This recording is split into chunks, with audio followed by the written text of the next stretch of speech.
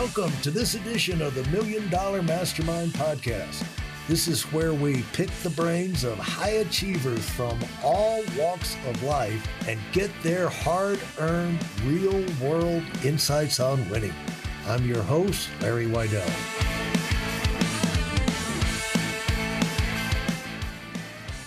I'm talking with Ashik Ahmed, and I'm curious, Ashik, what do you think is your biggest strength that you bring to Deputy? You know, what were you doing so well over the years that your co-founder said, I've got to have this guy and bring him up to where he can run equal with me? You know, because that's a big thing. I mean, you guys were doing well, and then he must have saw something that he just couldn't live without, you know? Well, not that I have ever asked that question to myself, Larry. So thank you for that. It really, but I mean, one thing that I'm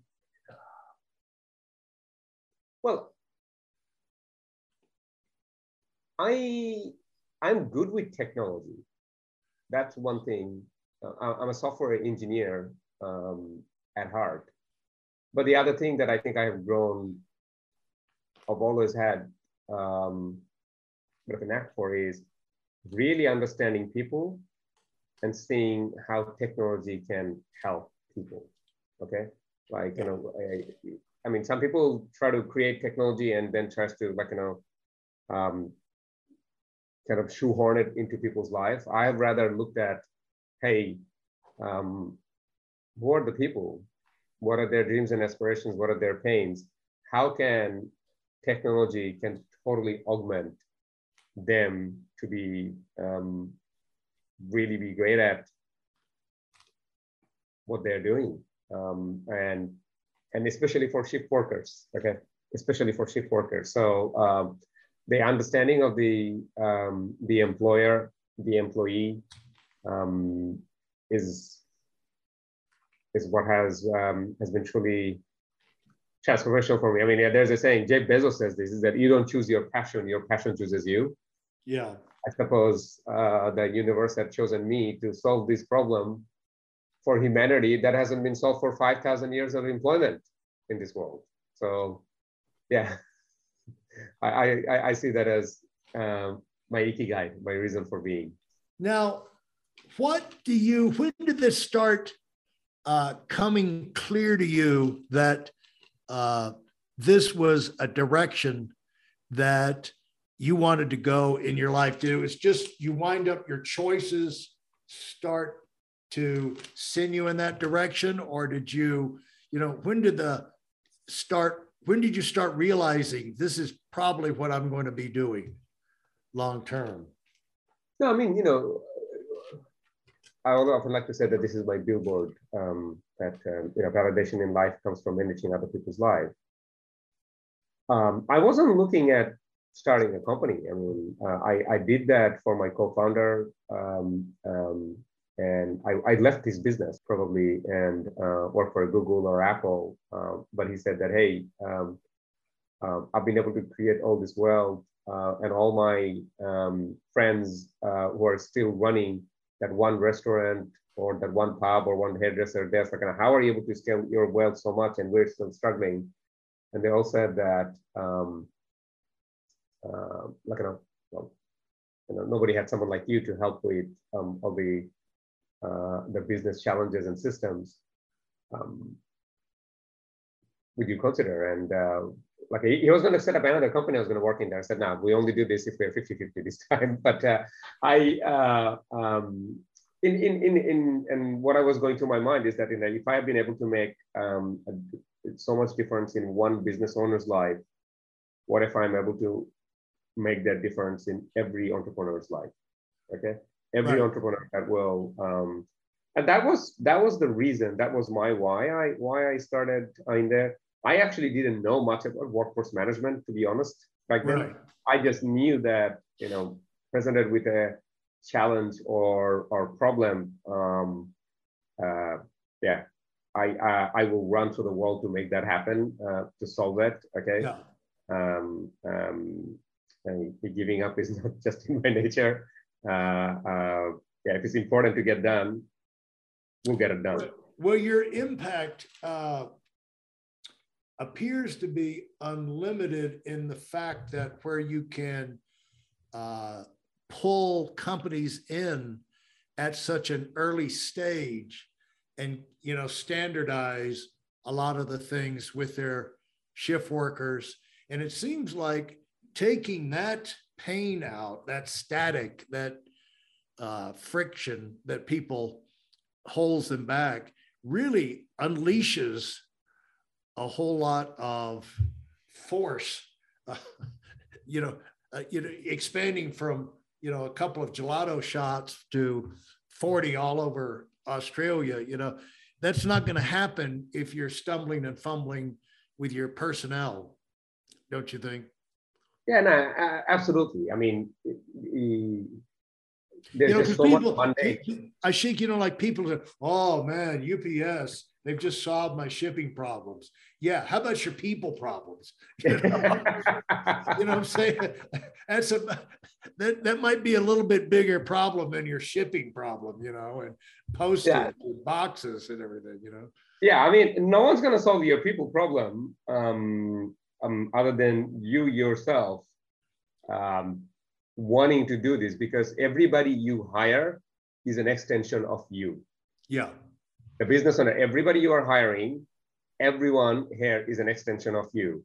If you've started a cafe, for example, you might be a great barista yourself, but everyone you're hiring, okay, when you're not there, they need to serve the customer exactly the way you would have served them, with the same smile, with the same level of gratitude and compassion, okay? That's why the first few hires always works really great. But then as you start hiring more and more people, you make somebody a manager, and then they hire people, okay? There's a generational dilution that happens because of that. It gets really, really challenging, all right? And so how do you ensure that you have, you don't have the scaling problems of people? You do that by having a very strong culture, and you have that by having really good systems, okay? You ensure that life doesn't get in the way. Now, when you work with a company, do you find that just getting acquainted with the organizational strategies Deputy has and installs in the business, that the leaders themselves wind up being changed in how they think and how they go about their business? Do you think it has a little bit of a transformative effect on how the leader goes about the rest of the business? Oh, easily. Look, I mean, it depends on who they are. Okay? Right. Yeah. As I am seeing right now, I mean, what has the biggest change over here has been over the last 10 years is that 10 years ago, I actually had to come and, customers that were coming in the early days, we had to convince them. I remember even our first customer, just like, what, my information is not going to be in a computer, it's going to be in the cloud. That was the level of conversation, okay? Right, yeah. Now the conversation is that, how come it's not on my phone, okay? Yeah. Well, we're actually a mobile first company. So it has significantly changed. The world has significantly changed. I mean, what has happened with Uber, what has happened with Netflix is that, we're in the world of instant gratification economy, okay? We want what we want, where we want, okay? It just happens. And that's just how people think these days. And if your software or if your business model is not that, or isn't catering towards that, it's dead in the water. Yeah. It's dead in the water. And do you, because you're obviously really in tune with the street, with your clients, with your people, the reaction, and the real world. How do you stay so dialed into the real world and where your instincts are right on? How do you keep your instincts fine-tuned to the real world? It's probably related to data, but go ahead. What works and what doesn't work? What people are thinking, what they're not thinking. Well, I mean, one of our values in Deputy is listen to learn. Okay, that's the number one value of deputy is listen to learn. And one thing I do, Larry, I mean, there are things that I listen in terms of what's happening in the industry and where the puck is going, so that I get to where it's going to be. And the other thing is that listening to your customers and your users. One thing I do is that I read every support ticket. I read every negative NPS feedback about deputy all the time. Okay, if I'm going to go out and dine, I'm going to go to a customer of deputy as opposed to not somebody who's not a customer. Okay, and while I'm there, I will talk to the people who are serving me. I'll talk to our customers. Yeah, you got to be at the front line. Okay, you really yourself, the leader, the CEO, you yourself have to be at the front line. If you are not, if you are going to be in an ivory tower at the corner office, you are destined for failure. Now, when you, what do the five or six guys who work with you generally, how have you segmented their responsibilities to where you can run this, stay in tune with this massive, expanding juggernaut? For those of you who are sick and tired of fooling around and are dead serious about wanting to move up fast, I've got something especially for you. I've combined the best insights from over 40 years in business and making $70 million in income and compressed them into a free webinar. That's right, it's a free resource.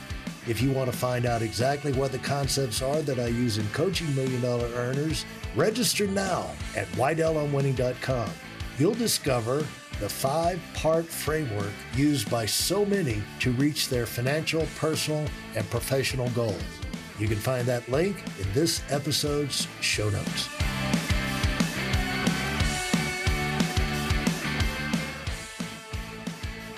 So the way I look at it, so for example, one of my direct reports is the chief product officer of the company. Now, all of technology, okay, product management, engineering, design reports up to him. So his job is to build the product and maintain and continuously make it better.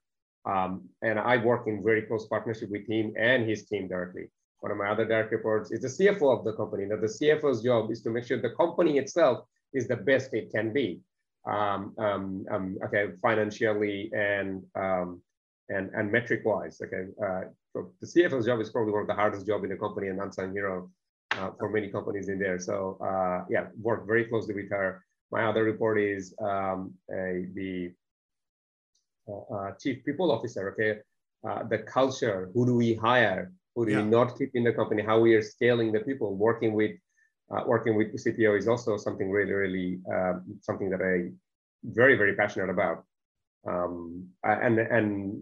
Also I have somebody who is leading all of global go-to-market, all of sales, marketing, customer success, and also working with her is super important. And just temporarily, actually, I have the brand and PR reporting to me as well. It's a temporary thing at the moment. And why is that? Why is that? Okay. Well, no, I mean, we are going through some org structure in the marketing side of we're hiring a marketing leader. Or if anybody's hearing this podcast and would like to be a VP of marketing and deputy, please reach out. Okay, sorry, Larry, I'm just going to do a pitch right there. Oh, that's put me on the spot. But yeah, that's great. Yeah. So hopefully we'll ring that bell for you. But all right. Talk about now when you're tweaking your brand and your PR, what goal, what end result do you want to have there? Like temporarily, you've got your eye on that. Or did you see that they was off from where you wanted it to be, and you're making adjustments? No, it's not about making adjustments. It's not about making adjustments or not. It's more about like, hey, we have been very fortunate, Larry, because we have built such a great product that our customers, our users sell deputy on our behalf. I'll back it up with a story soon, but I mean, one thing we have to do, the number one focus for me at the moment is to increase our brand awareness in the United States. Okay. As I said, in United States, United States of America, increase our brand awareness. Is that something that I am, very, very focused on? But I'll tell you a story. And this is a couple of years ago. This is actually 2016. Okay, in the twilight year of Deputy. I was at Gelato Messina on a Wednesday night at 10 o'clock, okay, buying gelato. I was wearing my Deputy t-shirt.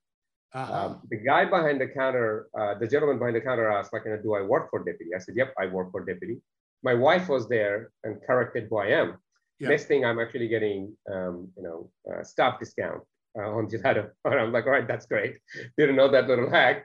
But I'm like, I was asking, hey, any feedback about Deputy? What can Deputy do better? And so I was looking at, it's been the biggest change in my working career. I'm like, wow, that's a big statement. Deputy has been the biggest change in your working career. I'm like, tell me more, why? It's like, in my past life, if I didn't want to come to shift because I want to go to a concert, for example, this Saturday, I'll call the manager saying that can I not come? Manager will go find your own cover. So I will have to go and call 10 different people. I'm trading kidneys. And I find a cover, and then I come in saying that, hey, can Johnny do my shift? And the manager will go, oh, Johnny costs more than you. No. And I'm like, oh, I'm down 2 kidneys already. Okay. Yeah. With Deputy, I can just, see, I can go to my Saturday shift, trade with somebody on Monday or Sunday, or do I like working with the people on Saturday? No, I don't. I'm going to go next day. It has given me complete control of my life without having to worry my manager. Okay? Yeah. And he goes like, he told me something, Larry, that was probably one of the most transformational thing that ever happened to me. He was like, I don't think I'll ever work for a business that doesn't have Deputy. Wow. That feel great. Yeah. Larry, at that point, okay, Hanson, I started this business to help the business owner, like, my co-founder. Right. But there you are, my biggest fan. Okay. Yeah. And like, that has been like, the shift workers, every 9 months, they change jobs. As they change job, they go to different business. They take Deputy with them. That's how we had our first Irish customer. We don't have anybody in Ireland, okay? We didn't even have a UK office, but a backpacker from Sydney went back home to Ireland, opened up his own cafe, went to our website, signed up for Deputy, never spoke to anybody. And even after all these years, have over 200 people working in his business using Deputy since 2014. And when I make to Ireland one day, I definitely want to go say thank you to him because that's how it has happened. Wow, you guys have reached viral status here. You're spreading like a virus around the world. Let's not say that. Okay, that was a good thing before pandemic. It's not a good thing after that. A good virus. But that's really, the thing is, that's what every business should aspire to. You know what I'm saying? To have that much value that spontaneously, what we would, I used to run sales forces, Ashik, and we would try, you can't make commission salespeople do anything, because they're on commission, they're their own boss. But what we would try and do is get them so excited with so many success stories and so many facts and figures that their heads would be spinning and they would be so excited they could not help but talk to people spontaneously, pass on this information. If you could get that level, then you didn't have to worry about monitoring their activity and things like that, because they were so excited, because people love to spread exciting news. You know what I'm saying? And when you reach that level, there's no endorsement, like friend to friend to friend is the best endorsement of the world. That's how the world runs. And very few, though, businesses have the opportunity, have the reach that yours has. You're in a unique opportunity to get that going from country to country, not just company to company, region to region, but country to country. Have explained, like that. Yeah, look, I mean, Larry, I mean, a lot of people come to me about, as they're starting their business, and like, hey, what wisdom do you have? And what I always share is that building a great business is actually not hard because it's a very simple formula. It's A times B times C. A is solving a unique problem, okay? Something that's it's a problem or it's an improvement in life, whatever it is, like solving a unique problem that no one has solved, okay? Or they have solved it or you're solving it better. B is people that you've solved it for.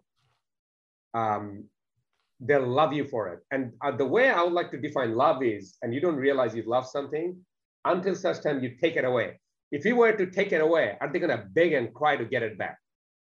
Okay, so Right. that's B, Yeah. ensuring that the people love you for it. And C is finding more Bs who has A. Ah. A times B times C is a great business. Any great business you see in the world, be it the Amazon, be it Netflix, be it Uber, be it Apple, be it Google, that's what it is. They created something that people love. Okay, and they don't, even if they don't use the word love, if you were to take it away, you'll beg and cry to get it back. If Google was to disappear, would you beg and cry to get Google back? Yeah. Okay, that's what I mean. It's the same thing for deputy. And C is just more finding more B. I find myself, Ashik, I tell you this, I find myself, I can see the flaws in Jeff Bezos. Okay, with the second wife and the extravagant. Okay. I can see his flaws, but if I hear anybody really criticize him, I start to get defensive. I feel like I need to protect Jeff Bezos.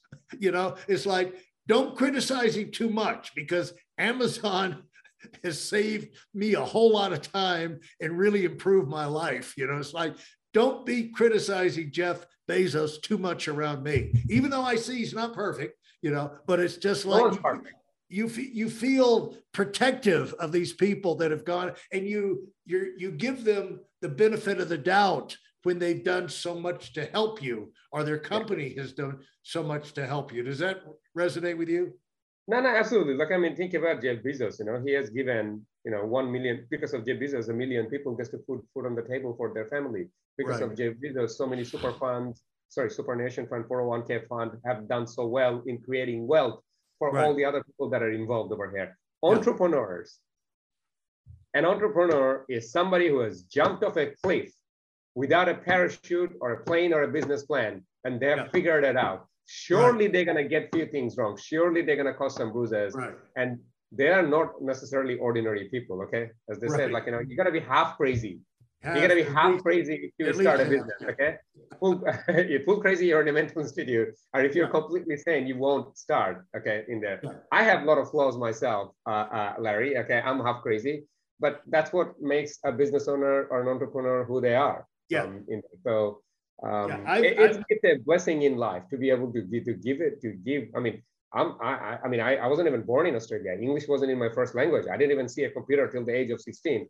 I consider myself to be extremely fortunate for the ticket in life I have been given, coming from a country called Bangladesh, which has about 160 million people, and there's only one guy called Ashik Ahmed who got the ticket in life to be who he is. So I find that an extreme fortune, and so is every entrepreneur in the world. Okay, we have taken this chance. We're gonna have a lot of flaws, but it's really easy to cast a rock from the grandstand. But when you're playing the game in the field, I can tell you it's a lot hard. But we do it because we love it and we have passion for it.